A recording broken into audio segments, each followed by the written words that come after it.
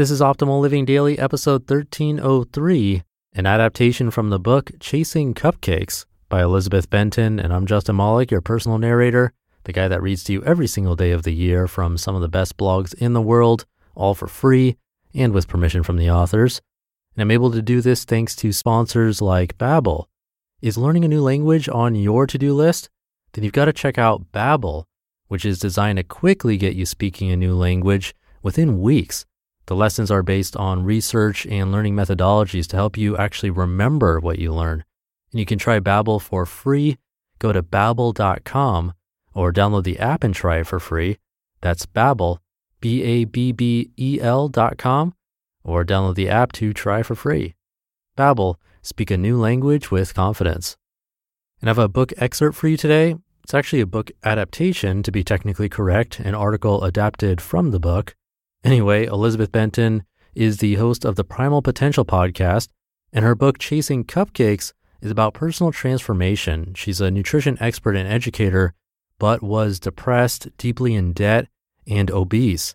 So she felt like a fraud and a failure, and she turned it all around. It's a great story, and excited to have her as a guest here. So with that, let's get right to it as we optimize your life. An adaptation from the book Chasing Cupcakes by Elizabeth Benton. 4 steps to improve your self-esteem. One of the biggest barriers to change is how we perceive ourselves.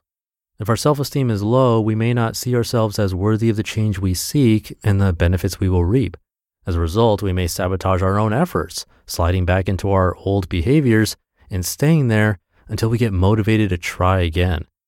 I recently discovered a different way to look at self-esteem, one that I believe makes it easier to change how you see yourself and stop the self-sabotage. Here's the new definition, courtesy of Naval Ravikant, founder and CEO of AngelList. Quote, self-esteem is just a reputation that you have with yourself, end quote. While we have some control over our reputation with others, the reputation we have with ourselves, our self-esteem, is entirely within our control. That's both empowering news and also a potential challenge depending on how we see ourselves. I see this with my coaching clients who describe themselves as all or nothing thinkers, inconsistent action takers, or emotional eaters. Whatever terms they use, it's obvious the reputation they have with themselves needs to be improved. If you don't like the things you believe about yourself, the good news is that who you think you are is not a fixed position.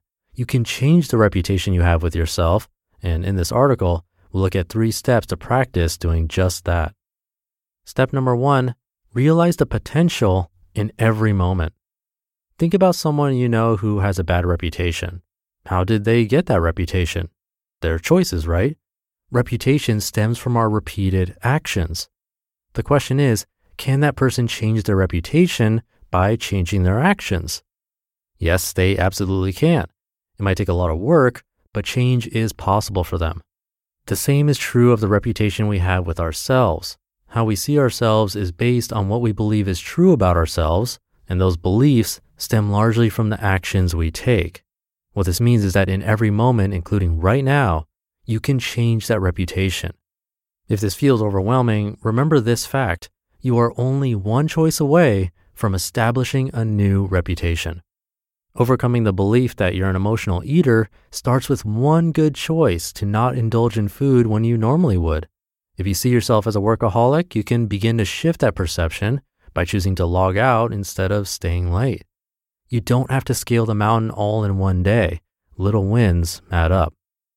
Step number 2, choose to be consistent. Think back to the person you know with the lousy reputation. For them to change how people perceive them, they would have to consistently choose improved behaviors and also avoid the negative behaviors that led to the poor reputation in the first place. They'd have to show initiative. Once or twice wouldn't be enough. It wouldn't be sufficient for them to act differently only when they feel like it. In other words, walking the path to change would require consistency. How would you feel if someone close to you pledged to clean up their life by changing their behavior but kept putting it off? They'd lose your trust, wouldn't they? If it's not acceptable for them, why would you accept it from yourself? Yes, little wins add up, but only if those little wins keep coming. That's why I suggest starting with one step that you can easily achieve. Getting a win under your belt feels good, builds your confidence, and inspires you to get a second win very soon. Consistency isn't some superpower you tap into when you're trying to change. It's the accumulation of a concerted effort made repeatedly. You choose to be consistent. Step number 3, envision the person you want to be. Anytime you're frustrated with yourself or feel tempted to submit to habits you're trying to break, I want you to pause for a moment and ask yourself this question. What is the behavior I wish I would effortlessly demonstrate in this situation? I use this question to break the past patterns that gave me an awful reputation with myself around food.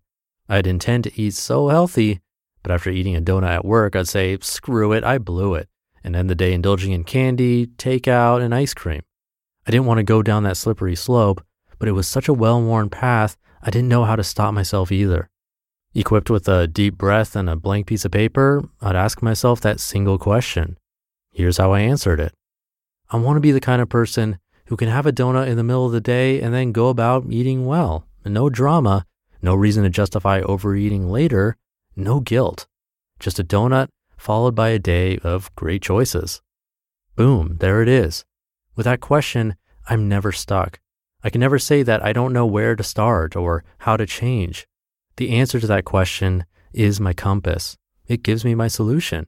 It lights the path to my new reputation and better self-esteem. I want to be someone who doesn't choose to derail after enjoying a treat. Step number 4, even when it's tough, keep practicing. To change the beliefs that inform the reputation we have with ourselves, we have to change our actions. It's a simple formula that often gets clouded by our emotions. When I would overindulge with food, the shame I felt afterwards would knock my self-esteem back to zero. I didn't feel worthy to make good eating choices. That's not to mention the emotions preceding my decision that convinced me I needed to indulge. If you make a mistake, forgive yourself.